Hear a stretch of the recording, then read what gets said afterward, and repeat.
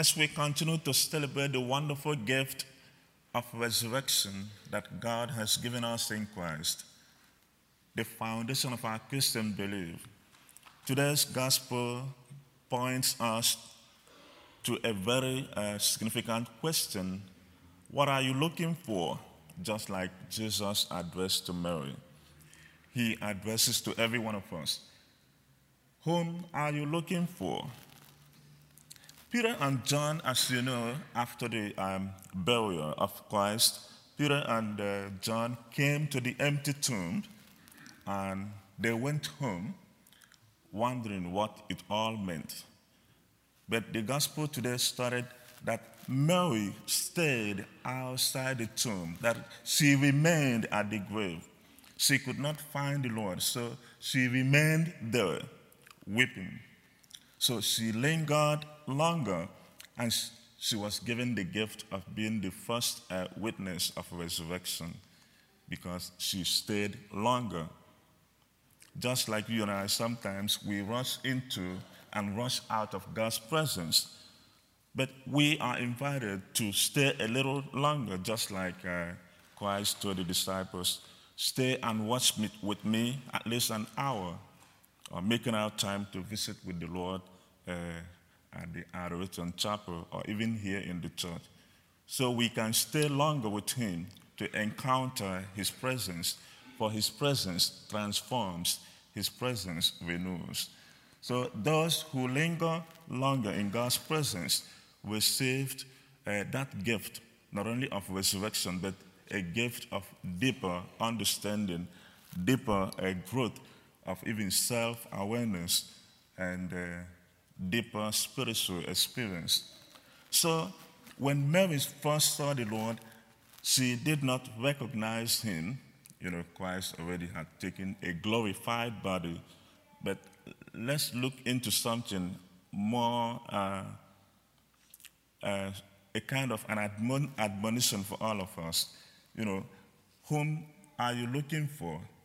If we are looking for Christ, the risen Lord, then we can find Him in many ways and in many forms and in many people. He comes to us in mysteries, but also He comes to us, like Mary said. Mary thought it was a gardener. So we can find Him even in a beggar, even in that someone who is driving on our lane, you know, when we're driving and we're getting frustrated of somebody, you know, getting into your lane. We can find Christ in that person. We can also find Him even among our elderly ones. Sometimes when you visit hospice or homes or various places, it may be difficult, especially for nurses, to deal with the elderly ones and a kind of how life is changing, or even those we are living with at home. We find the presence of God among them, or even here in the church among the priests. We may also be doing things that you may not like. You can find a way to find the presence of God in us. So we can find the risen Christ in many ways, especially in the uncomfortable places that we may not want to deal with. I think that is the message Mary Magdalene is bringing to all of us when she thought it was a gardener who was there.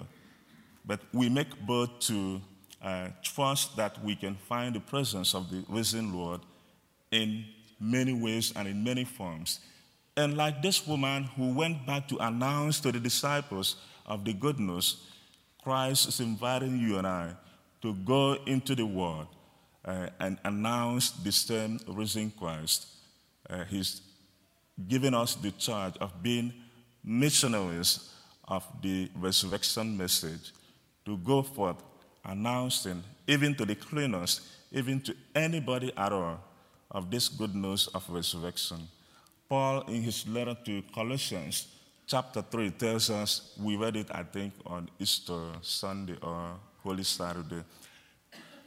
If Christ has been raised, then we have to seek the things that are above, where Christ is seated at the right hand of the Father, to mind the things that are above. I think it is also the communion antiphon for today's Mass. So we seek those things that are above, where Christ is seated, by announcing this good news of resurrection to everyone that we come in contact with every day of our life.